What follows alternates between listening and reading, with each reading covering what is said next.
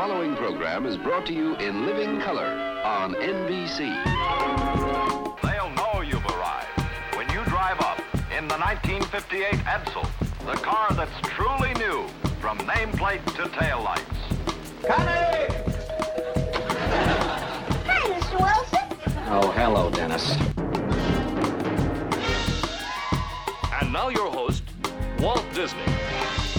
5, 4, 3, 2, 1, 0. All engine running. Liftoff. We have a liftoff.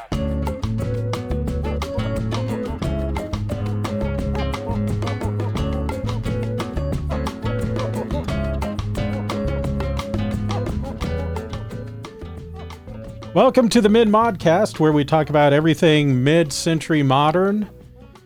Lots of good stuff on tap today as we talk about Disneyland. Yay, the happiest place on earth. Who knew?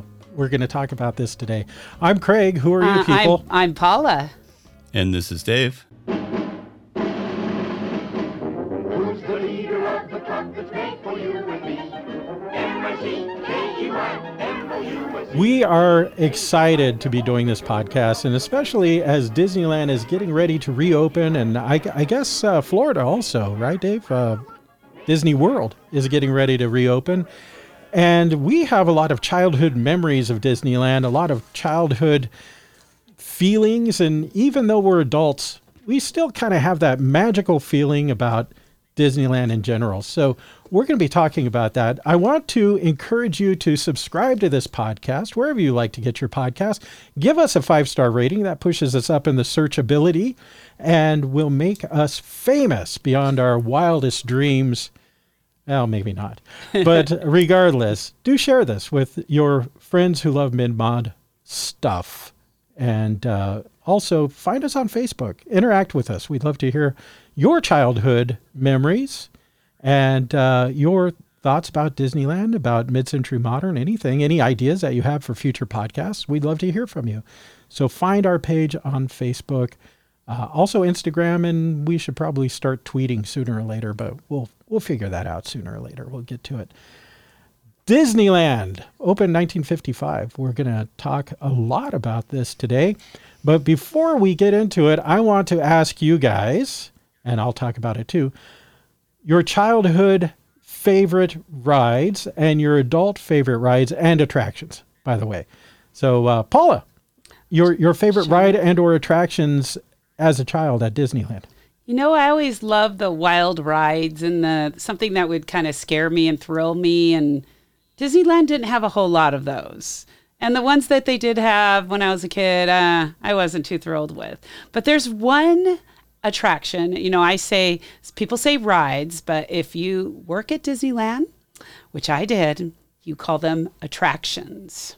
I'm sorry, I was a cast member. That's right. Sorry. Ooh, my bad.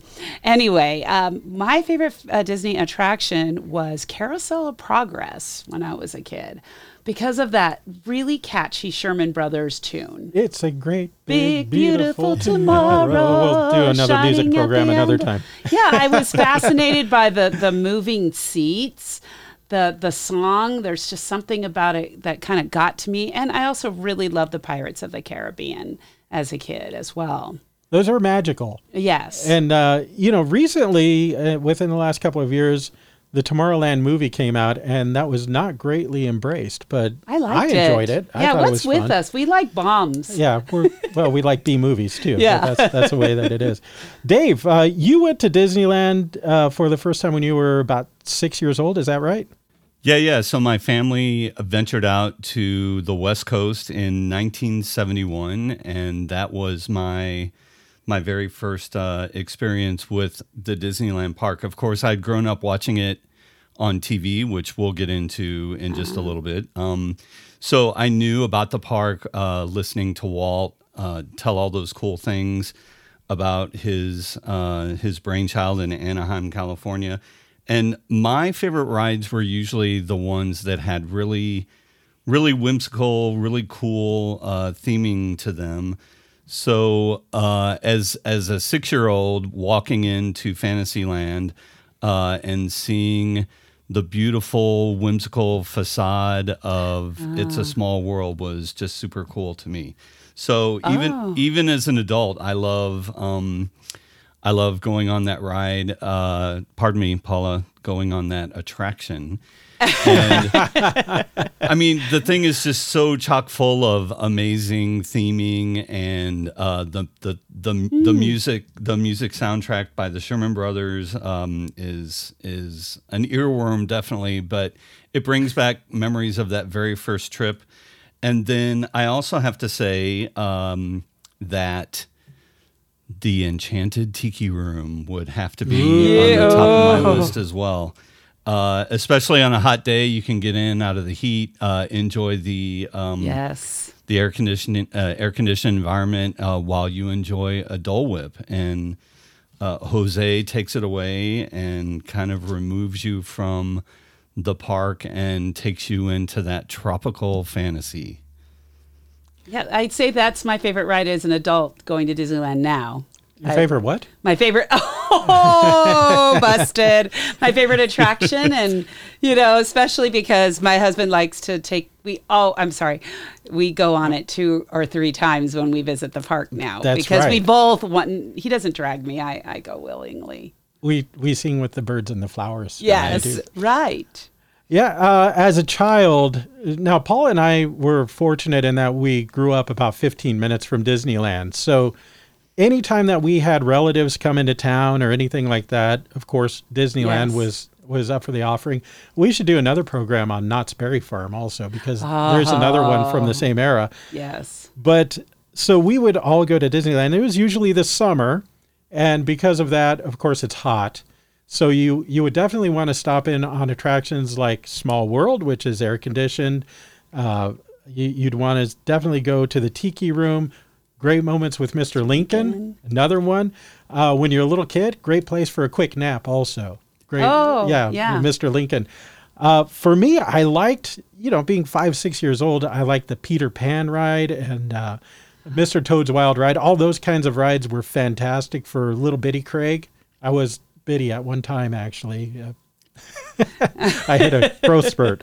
But anyway, those were probably some of my favorites. And of course, the Tiki Room was always magical, and it still is magical for me every time that we go, no matter how many times in a day we go. It's always magical, and we bang the drums along with the Tiki guys, or at least fake. And, I think we know the entire sequence of the... Yeah, we can sing the whole thing pretty much. So, Tiki Room. Also, I'm thinking, gosh, sometime in our teens, Space Mountain opened. Yeah. And Space Mountain, a roller coaster in the dark, was revolutionary. That was just high thrill right there, even though there aren't any big drops or anything like that. That's it. No big drops. Just a lot of fun, just screaming around in the dark and all of that good stuff. The other one that I really loved were the rockets, where you went around in circles. You go up the tower. What was that called? You go up that elevator and get on the rocket ride. Yeah, yes. You go up on the elevator and you're over the whole park. Gosh, it's hard to say that I just had 1 or 2 favorites, because those sky buckets were also amazing. I'm like a little stunned right now that you mentioned Mr. Lincoln as one of your favorite childhood rides. Great for getting in out of the heat. Okay, because that was never a... And great for a nap when you're 5 years old. Okay, it's nice you're and talking dark and really cool little. And, okay, that makes sense then. Yeah. Well, even as an adult, I like a nap in there too. Yes. So anyway, it's all fun. I'm going to start us out, since I'm the history geek, with a little bit of history about Walt Disney and what brought him up to the whole Disneyland thing.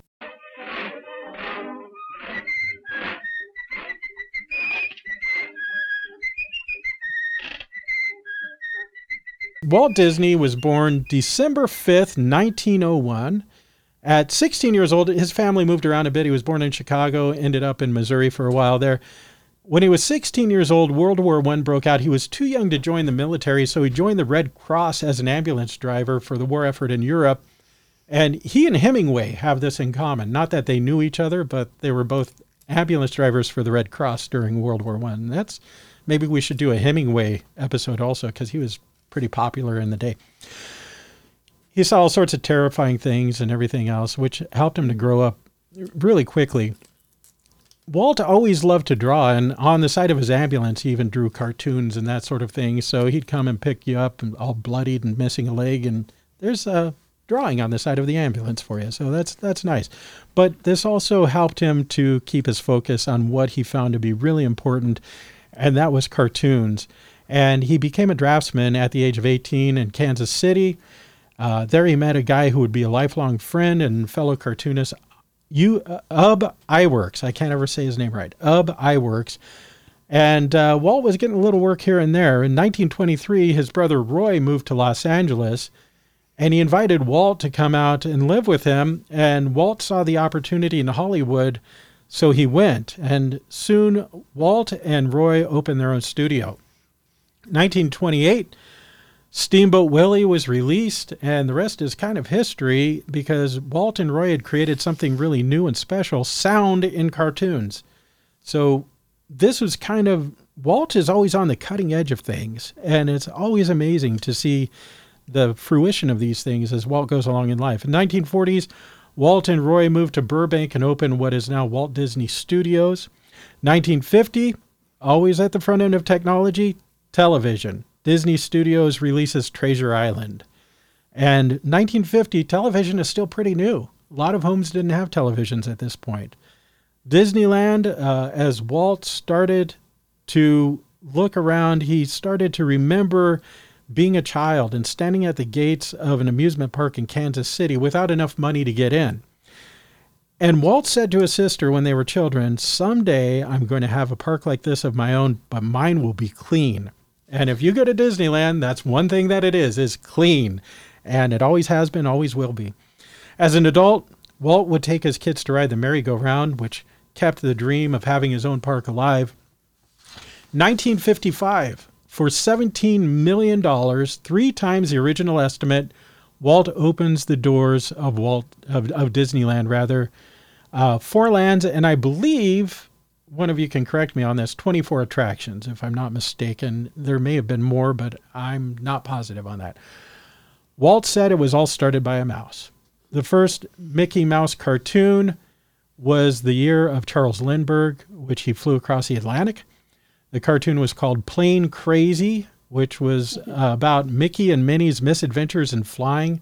And from there, it went on and on and on. Mickey finally won an Academy Award later on, and everything started to get a little crazier there. Mickey also gained some weight along the way. Soon added to the cast were other characters like Pluto, Goofy, Donald, and others. 1940, Walt releases Fantasia, and groundbreaking animation there also. All of this whimsy and fantasy fed the dream of Disneyland. Disneyland and Walt Disney Studios started to feed each other television programs with ABC, who helped fund Disneyland in exchange for Walt having his programs on ABC. Different lands of Disneyland were featured alongside of the subject matter, Tomorrowland, the Realm of Tomorrow science factual series, The Coming Conquest of Space. 1950s Conquest of Space. We're looking forward at this time. And some of the technology that Walt was dreaming of has finally come to fruition with the Mars rover and SpaceX. And we still aren't quite where Walt dreamt that we would be, but we're getting closer and closer all the time. Fantasyland.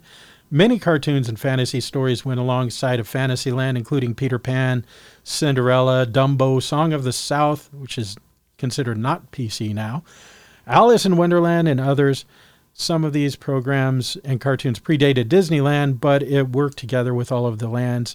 Frontierland, programs like Davy Crockett. Adventureland, nature programs like the Galapagos Islands, The Curious Ways of the Penguins, of Blue Men of Morocco, and one that's really not politically correct, which featured bullfights in Portugal.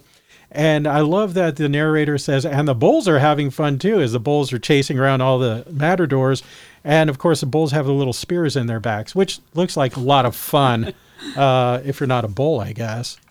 They touted 30 camera teams in the 4 corners of the world sent out to create programming for these films. 1966, Walt Disney died due to lung cancer at the age of 65. Cigarettes were considered healthy until just shortly before this. And finally, we discover they aren't healthy, and Walt paid the ultimate price due to his smoking. Stories abounded that Walt was having his head cryogenically frozen. Yeah. Not true, but still fun lore nonetheless. Disney Corporation has grown and grown and now is a multi-billion-dollar company with multiple TV networks, motion picture studios, vacation resorts, theme parks, a record label, and who knows what else. Just remember, whereas Walt couldn't afford to get into that theme park in Kansas City, now you may not be able to afford to get into Disneyland or other Disney resorts because they're really expensive now. But we hope that you can, and we hope you can take your family because it really is a magical kingdom and the happiest place on earth. Little fun fact, 1955, the admission when Disneyland opened, the year that it opened, was $1 for adults and 50 cents for children. That was admission. Of course, you had to buy tickets on top of that. 2020, the admission is $104 for an adult and $98 for a child. So clearly outpacing inflation, but to be fair, there are many more attractions and they're even more spectacular than Walt imagined that they would be. Is it worth the money? That's up to you to decide. I think it is, but that's up to you.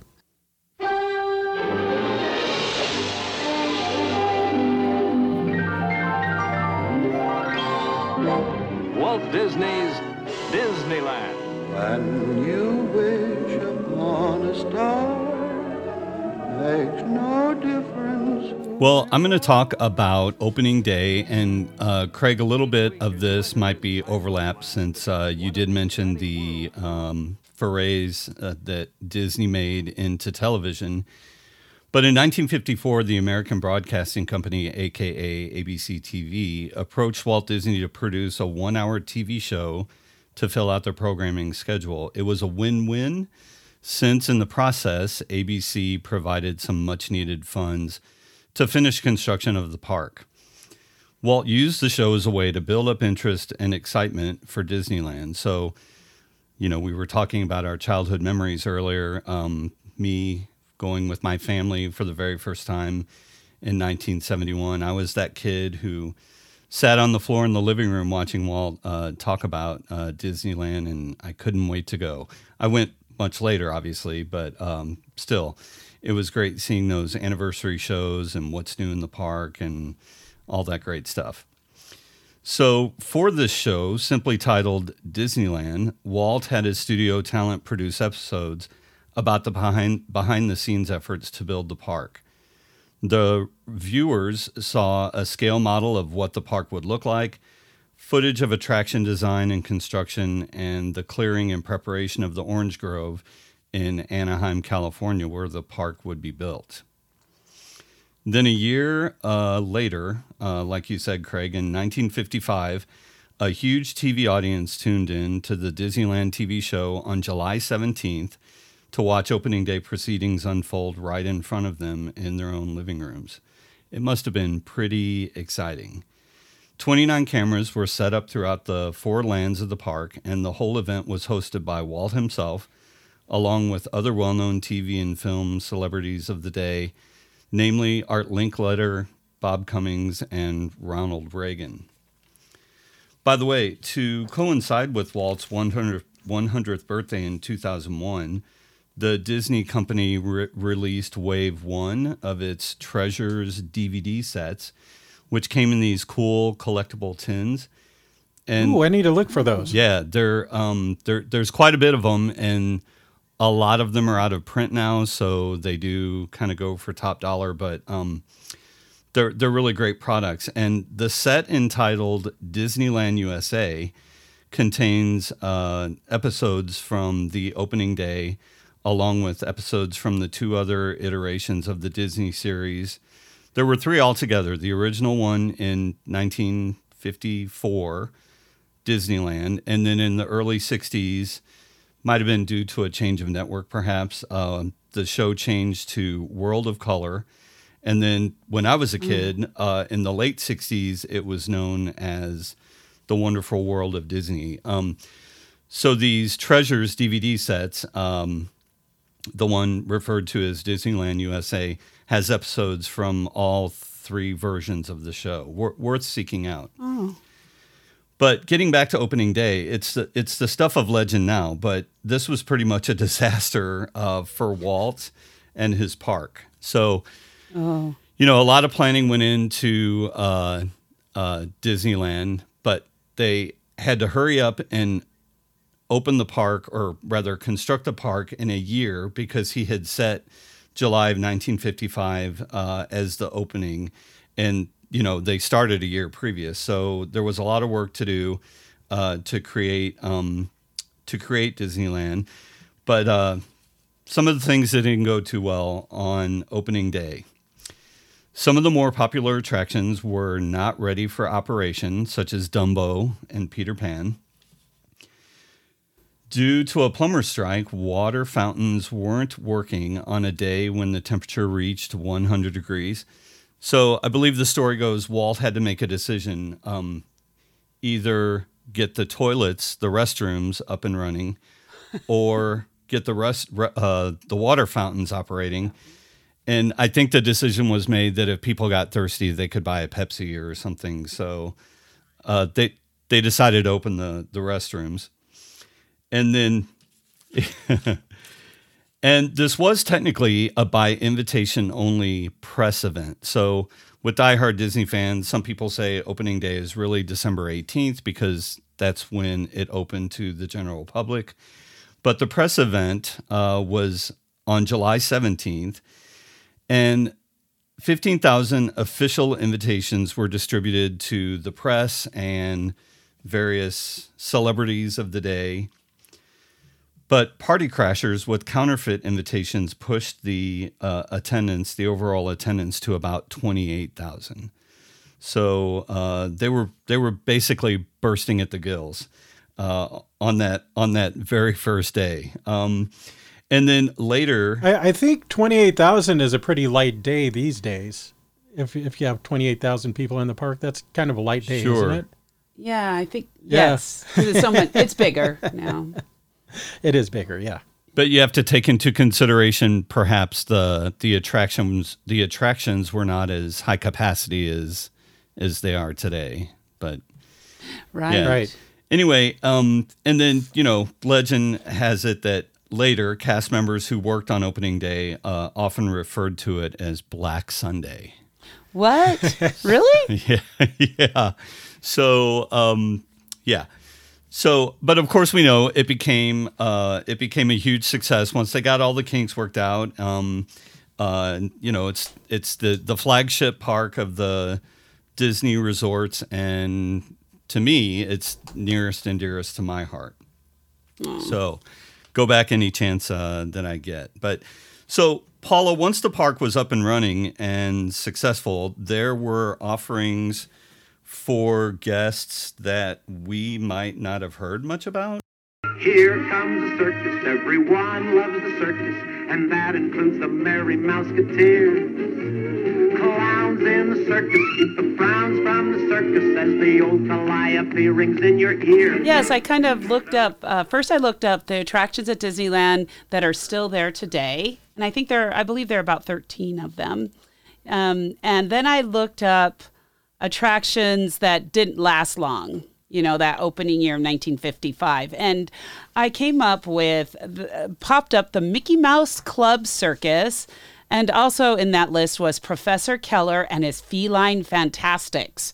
So that really sparked my curiosity because I've never heard of either of those. And ever since I read the book Water for Elephants, I've always been a little bit obsessed with the circus, especially early circus in the big top tents. So I started to chase a few rabbit holes, going down a few rabbit holes and checking out this particular attraction. And I found out it opened on November 24th, 1955 for Christmas, and it closed January 8th of the following year, so 1956. So it was basically supposed to be a quick, limited attraction, but they were hoping to bring it further down the the pike and really expand it. And it has a reputation of being Walt Disney's first big bombs. And what it was, it was a circus. There were more than 80 animals and over 70 performers that were picked by Walt Disney personally. And you know Disney, they choose the very best in entertainment and performers. They do not half it. They go full on. And so it included this Professor George Keller and his feline fantastics. And it was formerly known, it was called Keller's Jungle Killers. And it was fresh from Ringling Brothers, but Walt Disney changed the name to be more family friendly. He didn't think Keller's Jungle Killers was a very good name. So he changed it to Keller's Feline Fantastics. Not the wholesome family name. That no, right? There, yeah. And it introduced for the very first time. Well, I actually believe the Mouseketeers were there on opening day, but for the first time in person, the Mickey Mouse Club Mouseketeers, and Jimmy Dodd was the ringmaster, and good old Roy Williams was supposed to be the circus strongman. And you can actually find little snippets of this circus on YouTube. It's very rare, but I will definitely post it to our Facebook page because you do not want to miss this, dear listeners. It opened on Thanksgiving Day with this old-time circus parade. And Walt Disney, of course, went for the best. He acquired some magnificent old-time circus wagons and a beautiful calliope, which was very expensive and very, very beautiful. They light the Christmas light. They were lighting the Christmas lights on Main Street, and all the new Christmas, old-fashioned Christmas displays were all up on Main Street when this all started. And, well, I wanted to add that good old Walter Knott, the lesser theme park nearby in Buena Park, he was quoted as saying, "Oh, everybody's going to forget about Knott's Berry Farm now that it's Christmas time." And Walt Disney kind of heard that quote, and he said, "I do not want people to forget about Disneyland at Christmas time. We're going to make this big and incredible."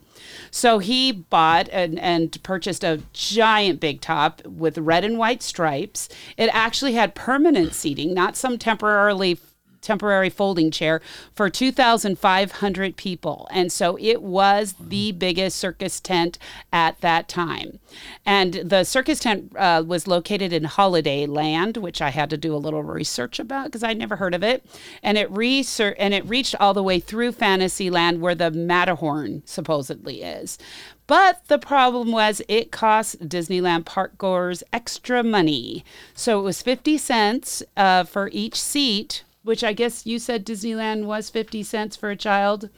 And so it was 50 cents for children and adults. And if you wanted to reserve your seat, it was a whole $1. The whole thing costs more than $30,000. Not only was it the world's largest circus tent, it was the only heated tent. So they paid to have this thing heated in California. But okay, it gets chilly in the winter, especially in the evening. Yeah, and it is Christmas time. And so with Christmas and all this beautiful decoration in the parade, they are expecting over 200,000 people to see this magnificent circus. And I already mentioned the YouTube video. And if you could go to this Mickey Mouse Club circus, you see all the animals and you see beautiful elephants, people riding, and you see good old Mouseketeer Karen, who's one of our favorites, little Karen and Cubby, riding a pink elephant, I believe. There are yellow elephants. So I was hoping, there would be a little less animal cruelty and more dignified, but you see elephants all painted different colors. Not cool. So what could go wrong with this fantastic adventure? Because Walt Disney, he loved himself a good circus. And what made it one of Disneyland's first and utter disasters? Well, first off, think about circus performers. These people had been in the Ringling Brothers and other big circus name. They drank, they gambled, and they swore heavily in between shows. Walt was not happy with that behavior, and a lot of the Mouseketeers were around during all of this drinking, gambling, and swearing too. The live animals were very unruly. The llamas spit, and they escaped at one point down Main Street and all flocked onto the railroad track.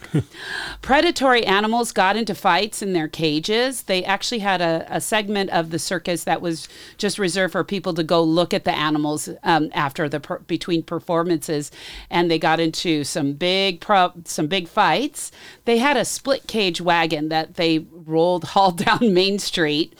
But in the parade, they had 2 parades a day before the circus. And in the split cave, a tiger managed to wedge its paw around the partition. And apparently the panther chewed it right off. Oh, my. Yeah, so that is another thing. And then on opening night, the female trapeze artist had a big wardrobe malfunction.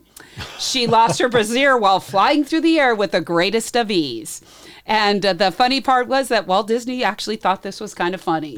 He thought it was great fun. But more than the little mishaps of the circus, less than a quarter of the seats were filled.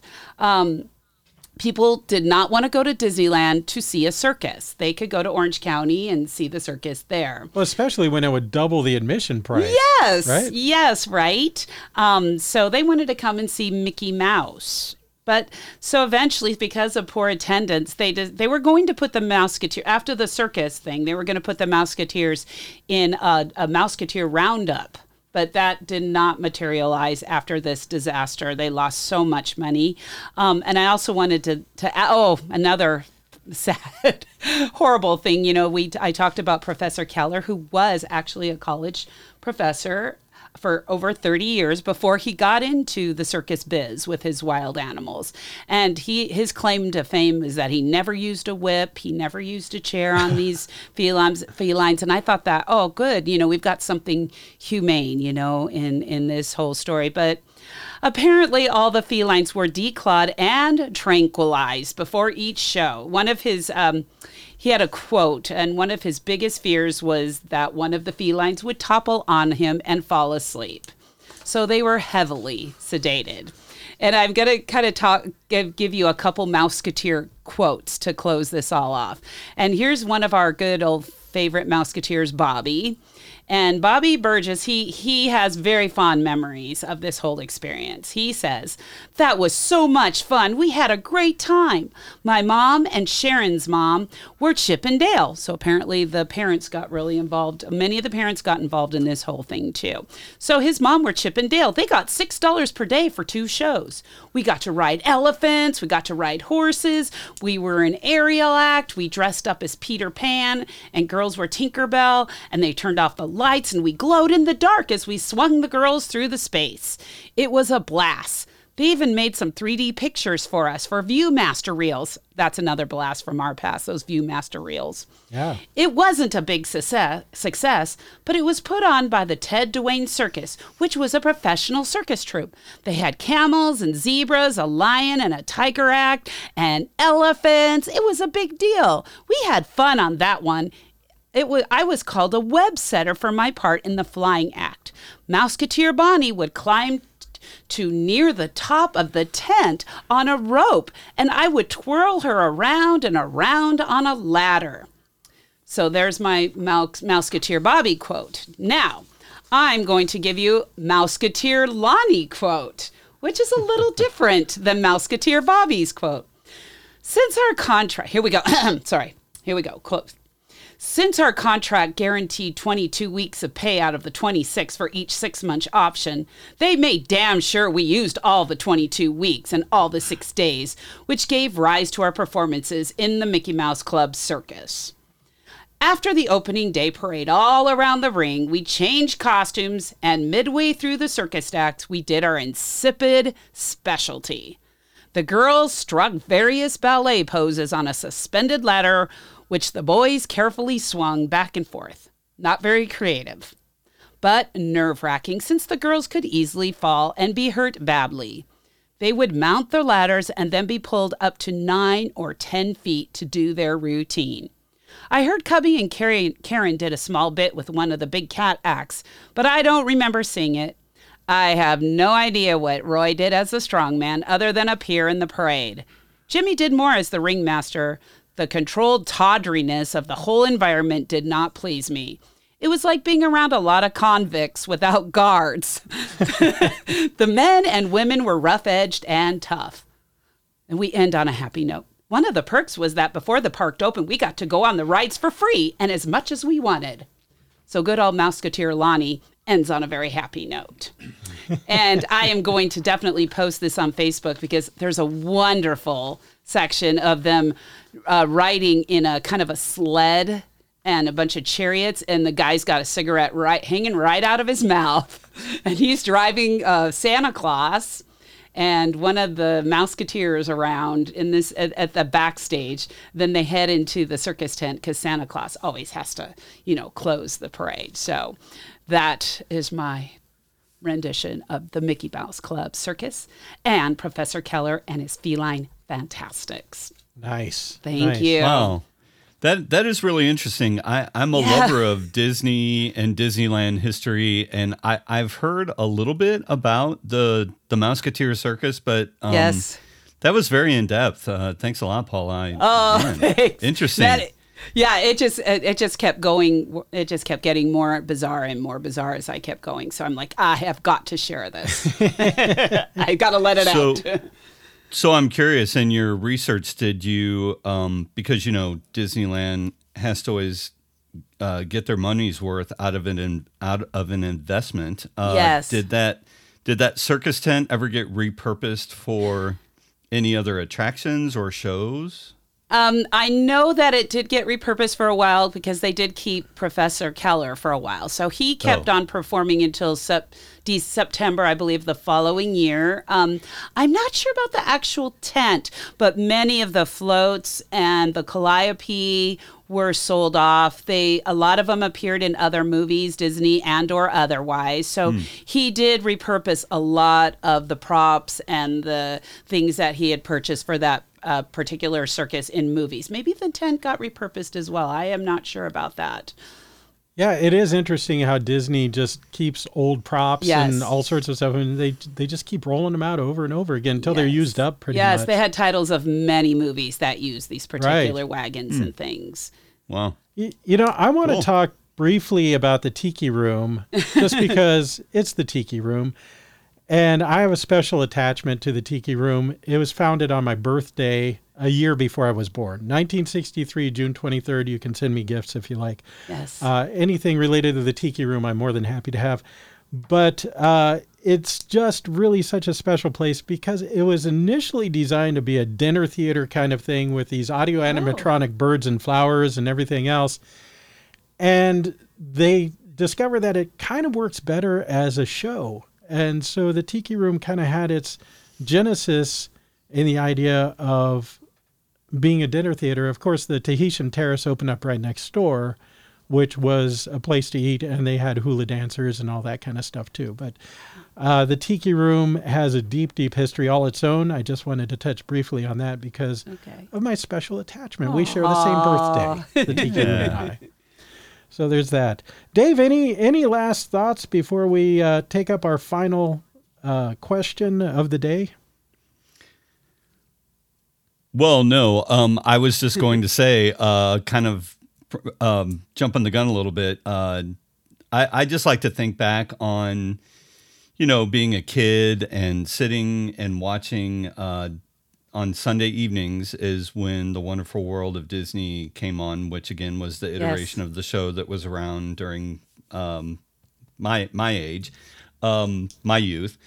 And I remember the $6 Million Man, I think, came on right after it. So Sunday was like the super cool TV night for me because I got to watch Disney and also the $6 Million Man, which when I was a kid, I loved that show. Now, was that the same night that Emergency would run also? That was Saturday nights. I can't remember. Emergency was Saturday nights. For some reason, there's a connection for me. Wasn't the other big draw on Sunday evening the Mutual of Omaha? Ooh, Wild Kingdom. Marlon Perkins. Wild Kingdom. Oh, my parents. Yes. They made us watch Loved that. it. So, last, and you kind of started to touch on it, Dave, last thoughts of, as we were children and all things Disney, any special memories that you have of Disneyland or just anything Disney. I think you touched on one there, Dave. Anything else on your end that you'd like to mention? Well, as far as the park itself, a really cool memory I have is back in 2005, my wife and I made the trek from St. Louis to Anaheim. We did a road trip trying to reproduce the trip that took me to Disneyland for the very first time in 1971. And along the way, my parents took us to places like Four Corners, New Mexico, the Grand Canyon, Las Vegas, and then the big penultimate destination was the Disneyland park. And that trip's always going to be etched in my memory. And the cool thing for 2005 was that Disneyland celebrated its 50th anniversary. So my wife had also visited the park as a child as well. She went the first time around the same age that I was. So we both got to talk about our memories of going for the first time as we drove all the way out to Anaheim. So anyway, that's a great memory for me, the 50th anniversary. Oh, fabulous. Paula, any childhood memories? Well, you know how you kind of have your first memory? One of my first memories of my childhood was on my dad's shoulder. So I must have been very little. And we walked onto the Haunted Mansion. And any child, who walks onto the Haunted Mansion for the first time is a little scared, but, a little awestruck. And I remember my dad kind of looking up at the lights, and he said, "Look at the flickering lights." So every time I go on the Haunted Mansion, I always look for the flickering lights in that entrance room, and they are still there. Yes, it was a interesting memory. And then I also have, like I mentioned, that I always like the Carousel of Progress. My husband and I actually got to go to Disney World, and Disney World actually has kept some of the rides from our childhood that Disneyland hasn't. And we got to go on the Carousel of Progress as adults. And that was a really, really neat experience, except the sound wasn't working. So we got onto the attraction, and all we could hear were the click, click, click of the animatronics. And for some reason, the dog barking was working in the whole first scene. So it was like click, click, click, click, ruff, ruff. And at the very end, interesting. The grandfather just says, "Well, I guess I've talked your ear off for this." And the whole audience just burst into laughter. And then the seats moved into the next scene, and the sound came on. I actually got all that on video. I don't know if I still have it or not, but it was pretty hilarious, actually. So they actually ran the whole entire show with no audio. Just the first scene. It was the first scene or two. Just the first fashion. scene. Okay. Right. Yeah, right. yeah. And also growing up, I always knew when it was about 9:35 because the fireworks would go off, and you could hear the Disneyland fireworks all around Disneyland. So when I'm visiting my hometown, I always go, "Oh, I'm home," because it's 9:35. The Disneyland fireworks are going off. When I was little, every now and then my brothers and I would climb out on the roof, and you could see them off in the distance just barely. But you could hear them all over. Probably for 20, 25 miles, you'd hear the boom, boom, boom in the distance of the fireworks. For me, some of my greatest childhood memories revolve around Nancy. Nancy was a dear friend of the family. She's my godmother. She was also the manager of Bank of America. And so we would go to Disneyland sometimes when there was the parade going on, and we'd go to the upstairs of the Bank of America there and right off Main Street, and the parade would come around. So we had just prime seats up in the second story of the Bank of America building looking down on the parade. That was really magical. There was a re-release also of Mary Poppins, and she took me to see Mary Poppins. I think maybe it was the 10th anniversary. Probably more like the 5th or 6th anniversary or something. I was little, and that was a really magical time for me. So growing up at Disneyland was always wonderful. Of course, growing up in Christian schools, private schools in California, there was Christian School Day. Yep. And I think it was, by the time I was in third grade, something like $7.50 for the ticket book. And we would go and just have a blast. And if you were upper grade or like fourth grade and above, our teachers would usually cut us loose to travel in packs of wild children, and that was always fun. You bring your sacked lunch, and of course there was always the frozen can of soda in the sacked lunch for some reason. My mom, and it was just a wonderful day to be able to do that as a kid. Just really, really amazingly blessed to live in such a place at such an age. California is not what it once was. Oh, before I forget, did you always have a drawer in your desk full of old Disneyland tickets? Yes. I'm curious as if most Southern Californians had that growing up. Yeah, because you'd have all your relatives come out and visit, and you go to Disneyland. And what was left?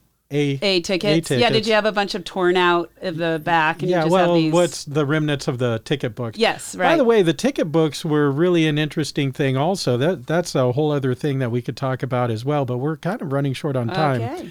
The ticket books were sold starting in 1959 and phased out around 1981-82 for the all-admission pass that you have now.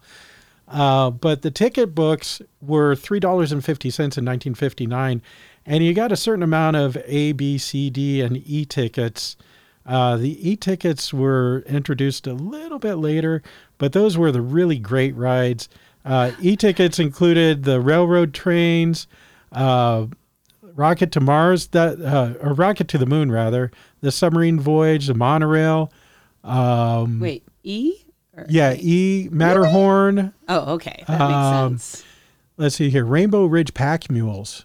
That's an E ticket? Yeah, that was an E ticket. Mark Twain Steamboat was also an E ticket. That sounds like Columbia, which is a story in and of itself because it was always there but rarely ran when we were kids, even as adults. Tom Sawyer's Island Rafts and Jungle Cruise was another one. So those were e-ticket rides. Of course, later on, Space Mountain and other rides like that would become e-ticket rides, and that was right around the time of the transition also. But yeah, you would end up with a whole drawer full of the A-tickets because they really didn't have a whole lot of great rides with those. You could ride the streetcar, the fire wagon, King Arthur Carousel, Space Station X1, which I don't know. 20,000 League Exhibit didn't last very long. It became the submarine ride.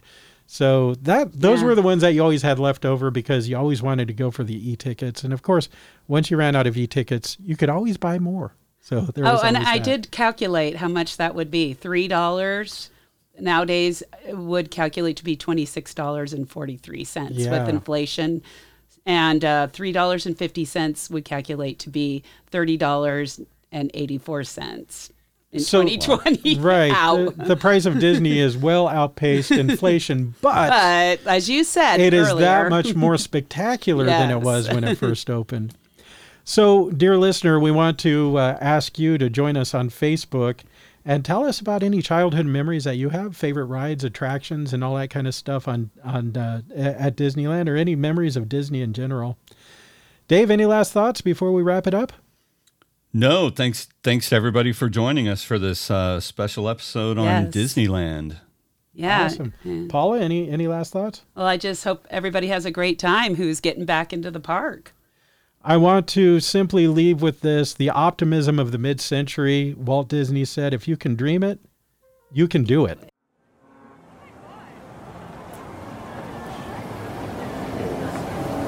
Ladies and gentlemen, boys and girls, Disneyland has now ended its normal operating day.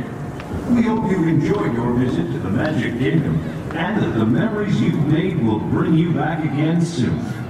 While the rest of the park closes, Main Street will remain open for an additional hour for your shopping convenience. Thank you.